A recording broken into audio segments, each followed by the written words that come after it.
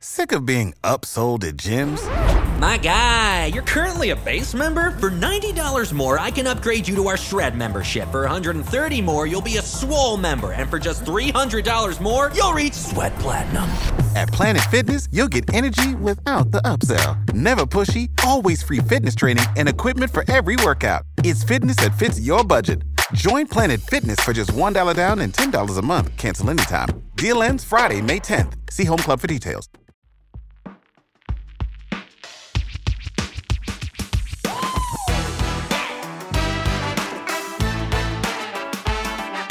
This is Happiness Solved with America's happiness coach, Sandy Scarlatta.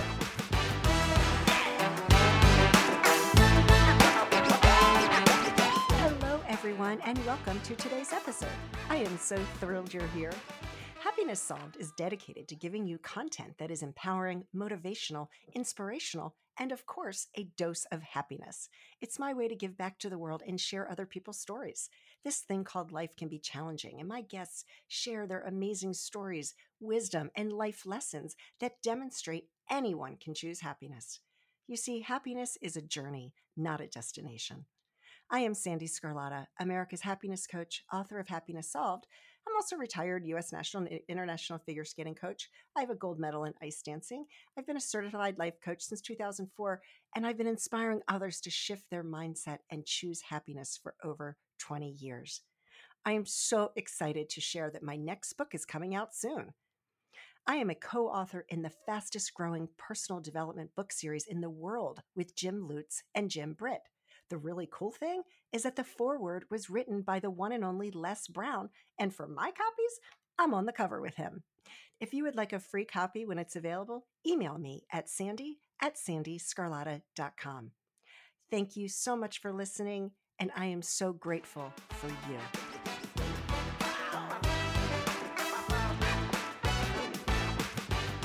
Today's guest is Kimberley Valerie. Kimberley is no stranger to adversity. After being separated from her family at a young age, rejected by her peers and culture, she set out to make her own way. She is a social worker, master coach, serial entrepreneur, a Grammy to 8, and a cancer survivor.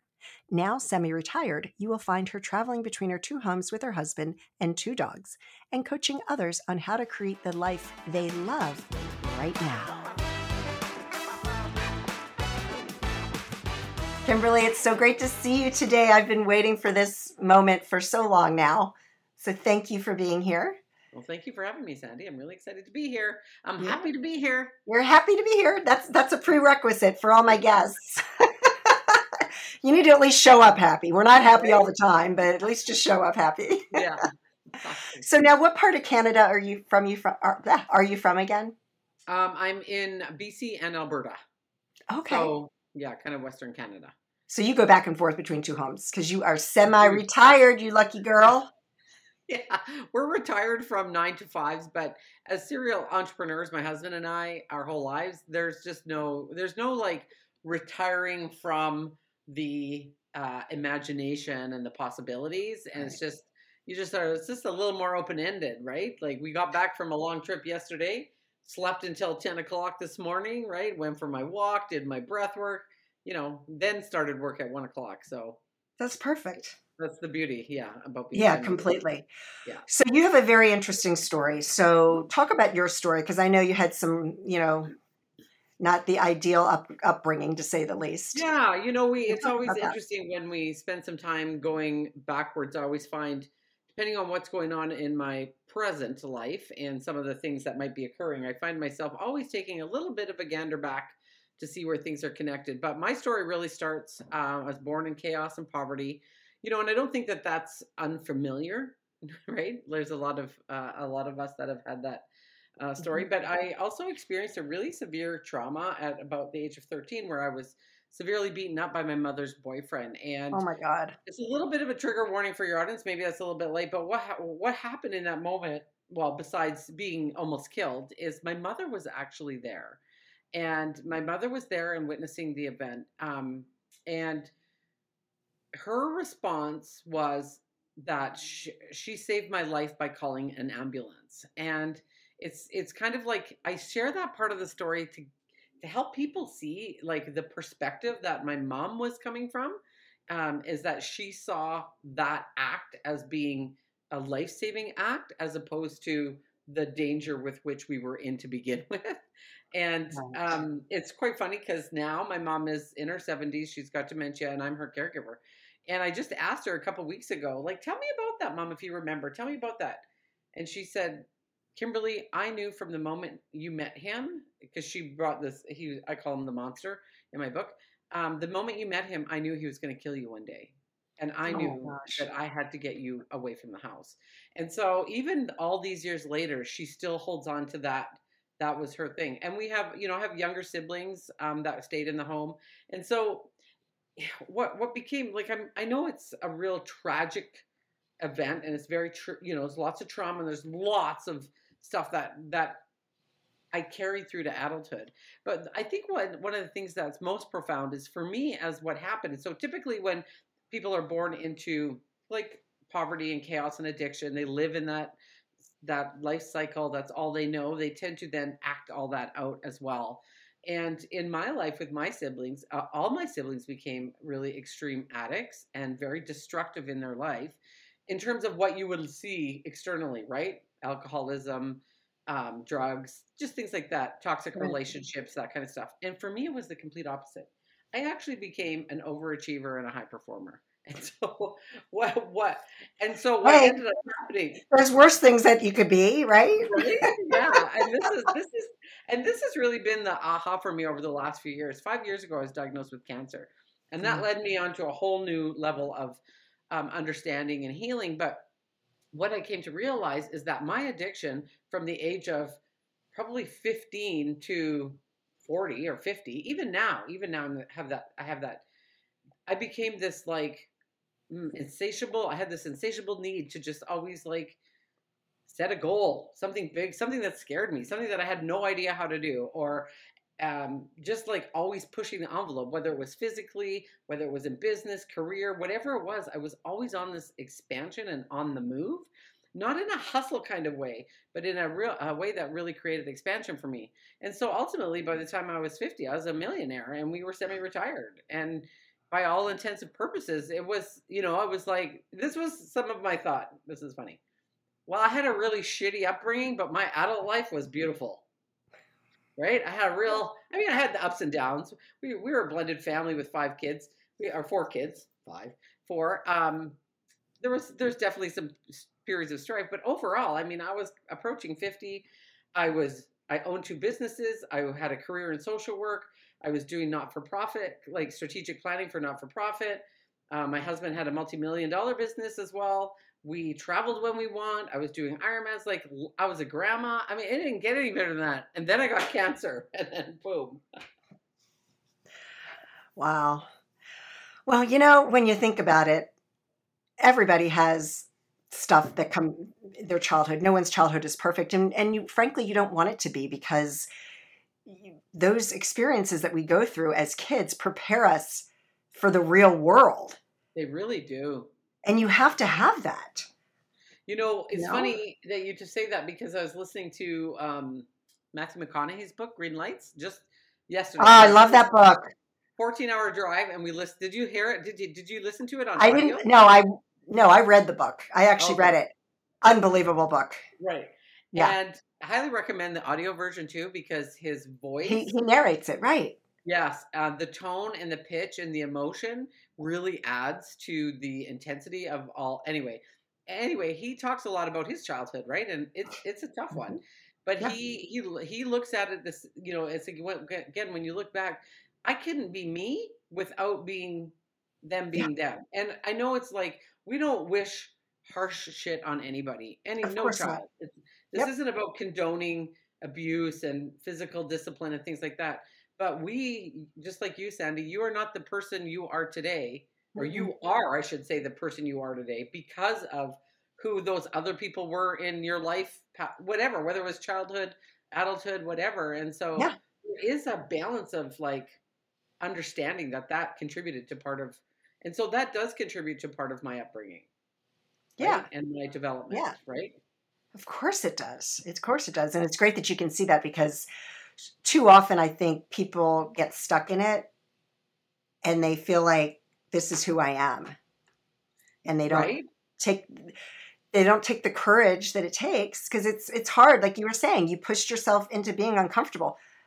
That's hard to do. And not a lot of people are willing to do that and to feel that uncomfortableness, because they don't realize when they get through the other side how amazing things are.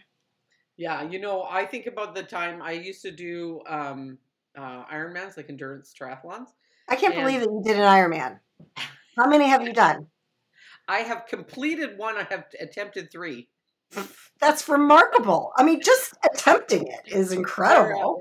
The last one, I literally got dragged off the course. I was so sick.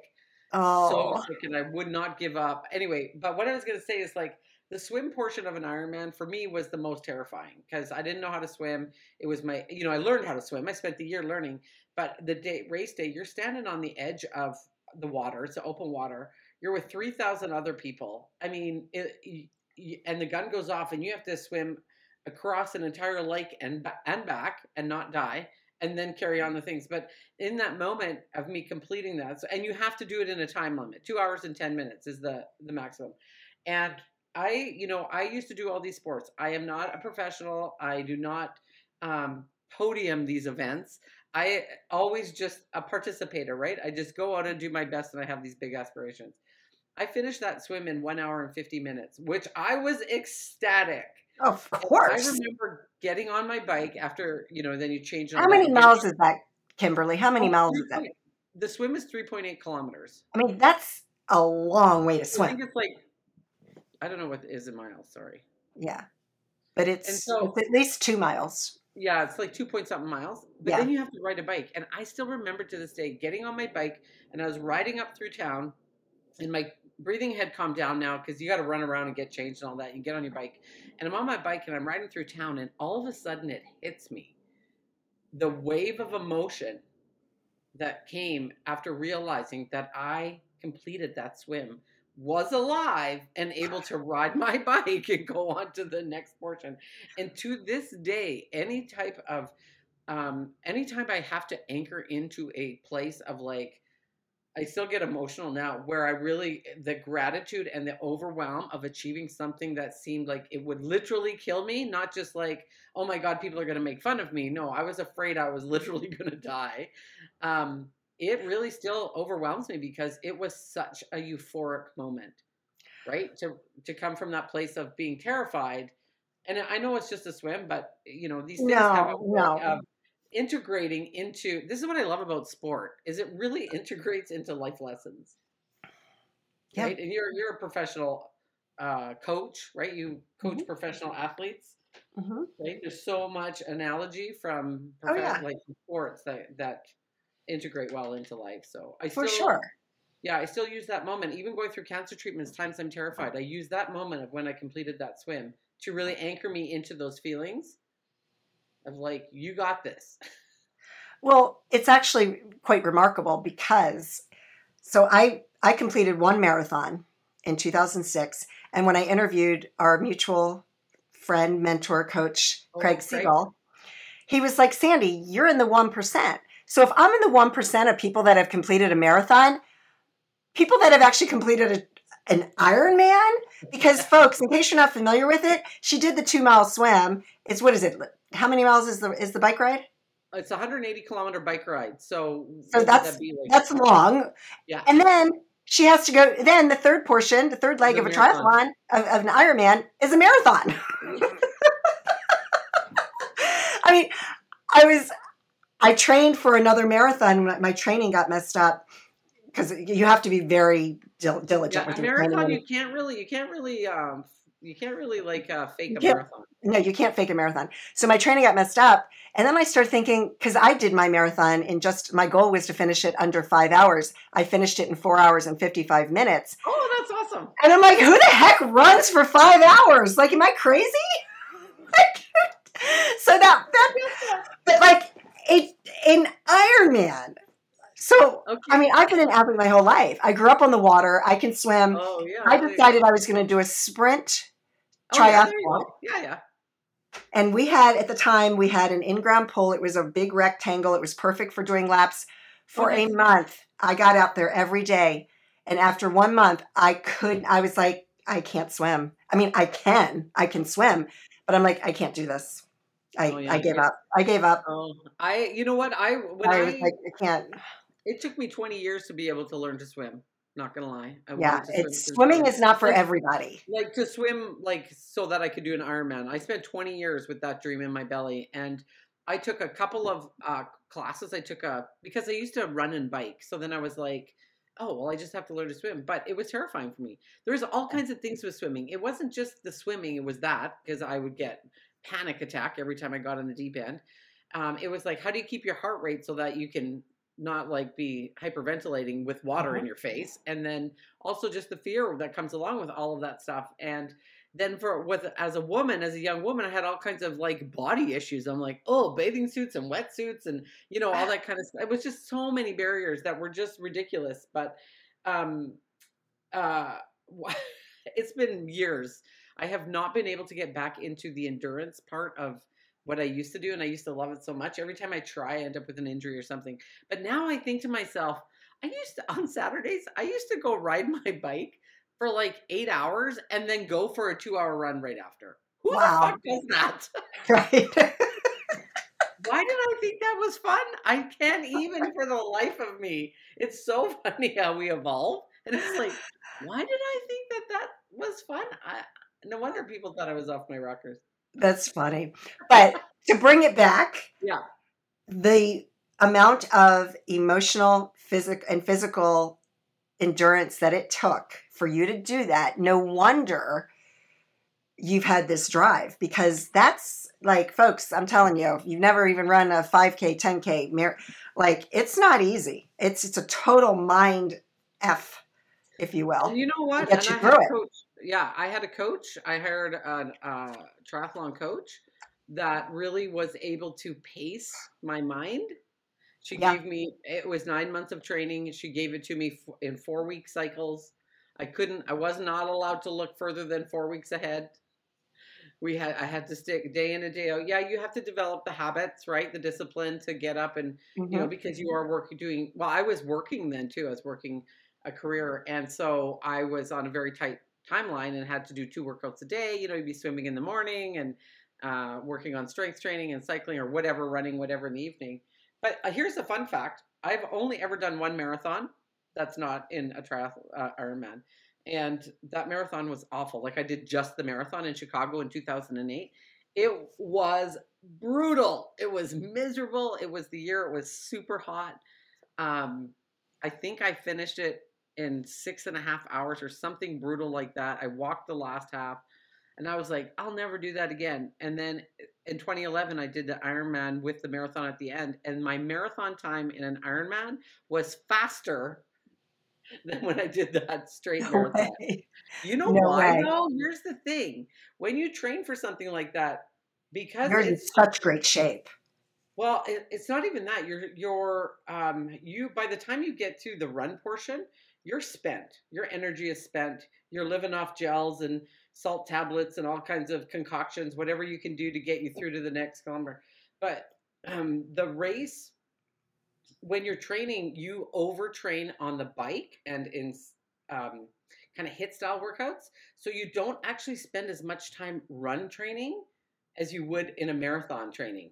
Interesting. Yeah. So for me, because running was not my forte and I had some injuries, I spent double the amount of time training on the bike. So that in a week, my longest run in training for Ironman was 3 hours. That was it. That was the longest run. Well, the bike is so good for strength training and endurance, and it's not hurting your joints or your knees. Right. So that I makes would sense. overtrain on the bike so that in the run, but when you're training for a marathon, you're out running 4 times a week, right? And I ran 5 or 6. Yeah, and it's bang, bang, bang running, right? You're doing furloughs or whatever they are, hill training, speed, intervals, all that.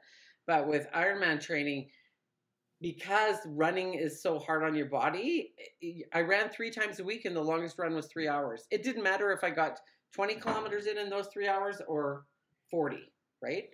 And Wow. so I always say the next marathon I'll do will be on the tail end of another Ironman. That's great.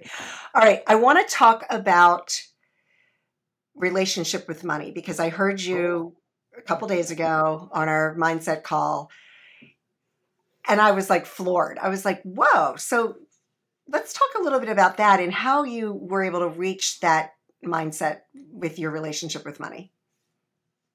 oh, well, it's Sandy, and you've had your own experiences too. It's a lifelong relationship.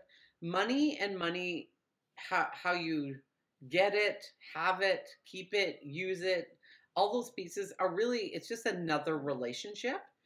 And so at one point, I'm just trying to think back. So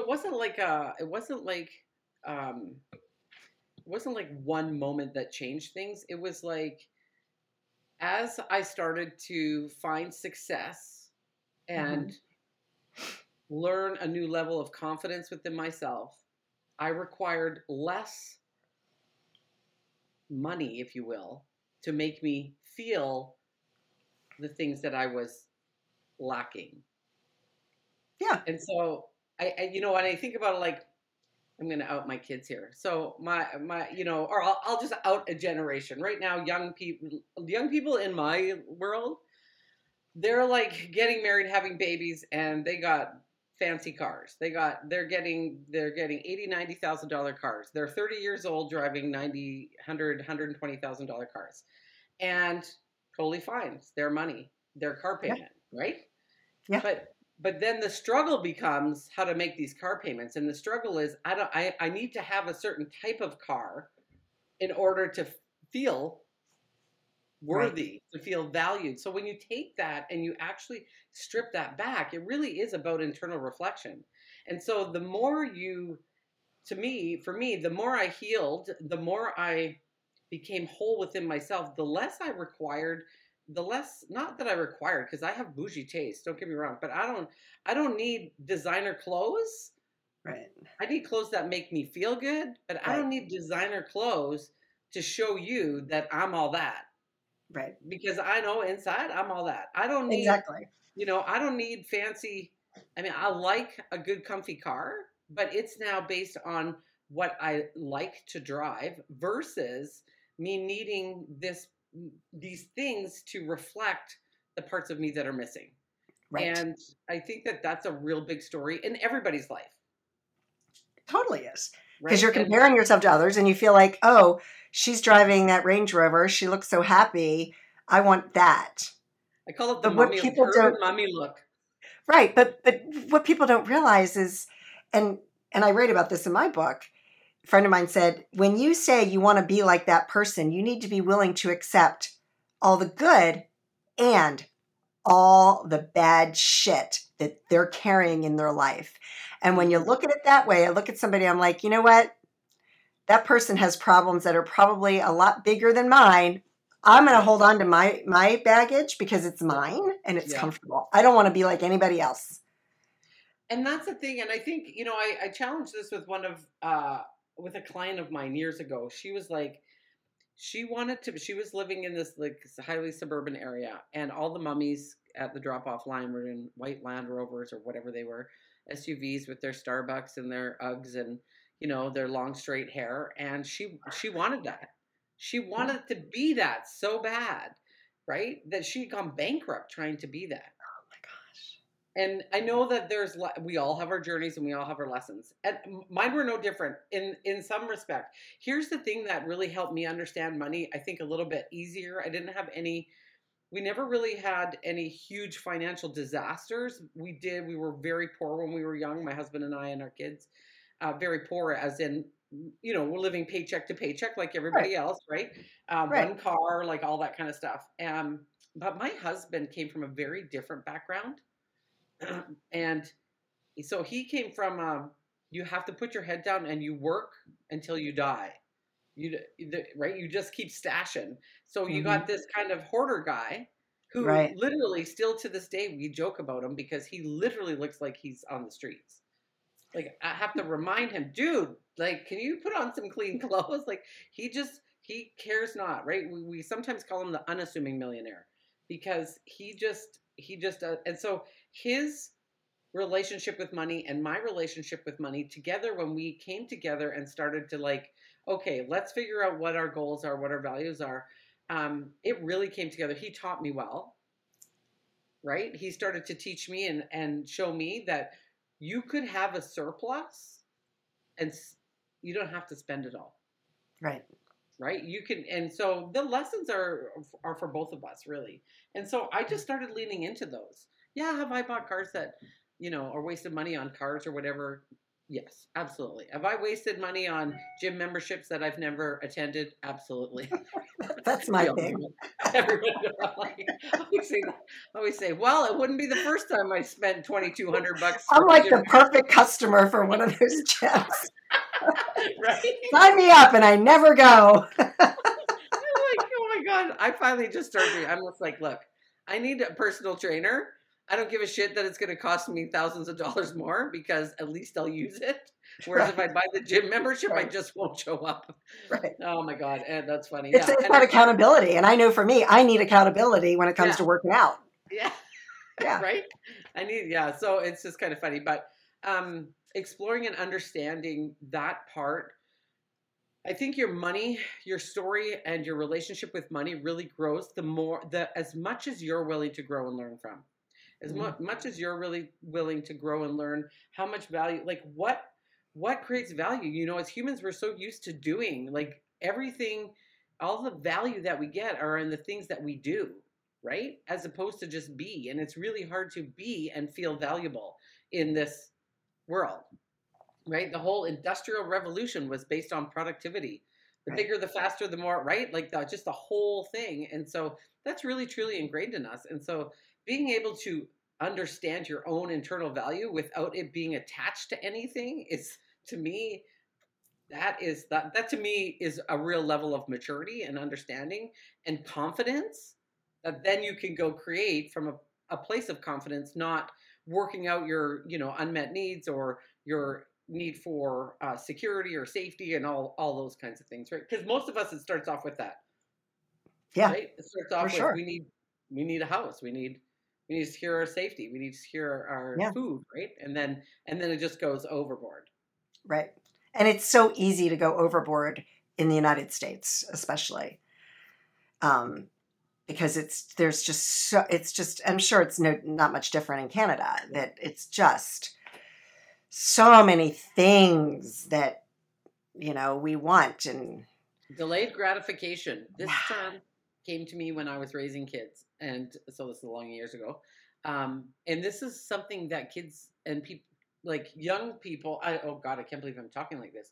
Like my grandkids, wait, who is this talking? My grandkids don't understand this, right? Because of the internet, because of the access. Like, we were talking about this the other day, my husband and I. Can you imagine a time when Google didn't exist and we couldn't actually sort out who was right? Yeah. Who knew more? You couldn't. Right now, it's like, hey, Google, blah, blah, blah, blah, blah. Like my 4-year-old grandson asks Google the answers to the questions he needs. And so they're used to just having this constant stream of, there's not this delayed gratification. And I think that really changes things, right? Because there is a process and there really is a beauty that comes with patience and time, but most people don't want to wait. Right. That's right. They don't. Right? Like you now, right? As a mature woman who's got some life behind you, like the wisdom you hold now, wouldn't you love that 20 years ago? Oh, of course. But you know what? Then I wouldn't be the person I am today, right? Sure. You have to go through all of that. But I think about it all the time. Like, and it's just a matter of, as we get older, women, and I'm sure men go through this too, you reach so many milestones and it's hard. And I've been struggling with this just because my birthday this year puts me a little bit closer to 60. And I'm like, ugh. And so, but it's okay because I've got 3.5 years to process this and to work through it. And, it's okay. I'm going to be doing this, God willing, for the next 30 years, right? Right, because you enjoy what you're doing. And this is the Right. thing. My husband's 7 years older than me, so I understand what you're saying about this, because the year that when he turned 60, so right now he's 61, he's coming up 62.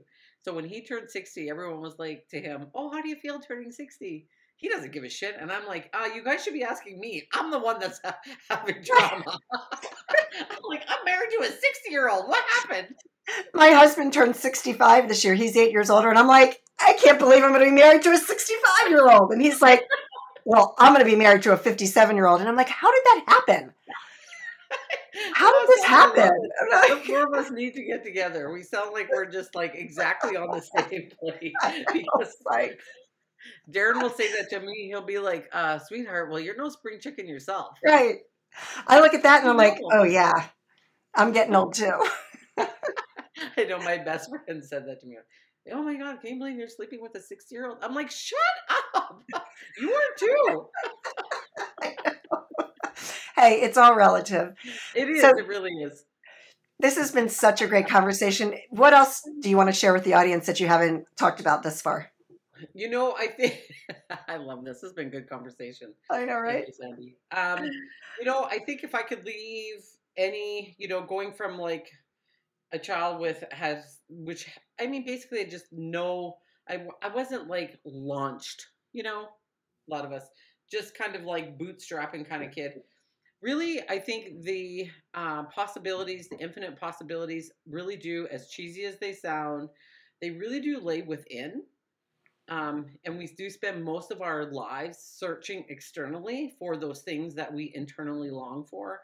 So if I could leave anything for anybody, it's always this: be curious about your internal state. Be curious and start asking yourself, what is it I'm searching for? What is it I'm looking for? Because it really, and I've come to learn, cliches are cliches for a reason. Because they are. True. And so if the sooner that people can do that, I think the more expansion they will receive in their life. Right. Yeah. So I'll leave it at that. I love it. Kimberly, thank you so much. And enjoy your semi-retirement and everything you have going on. Yeah. Thanks, Sandy, so much. All right. Thank you.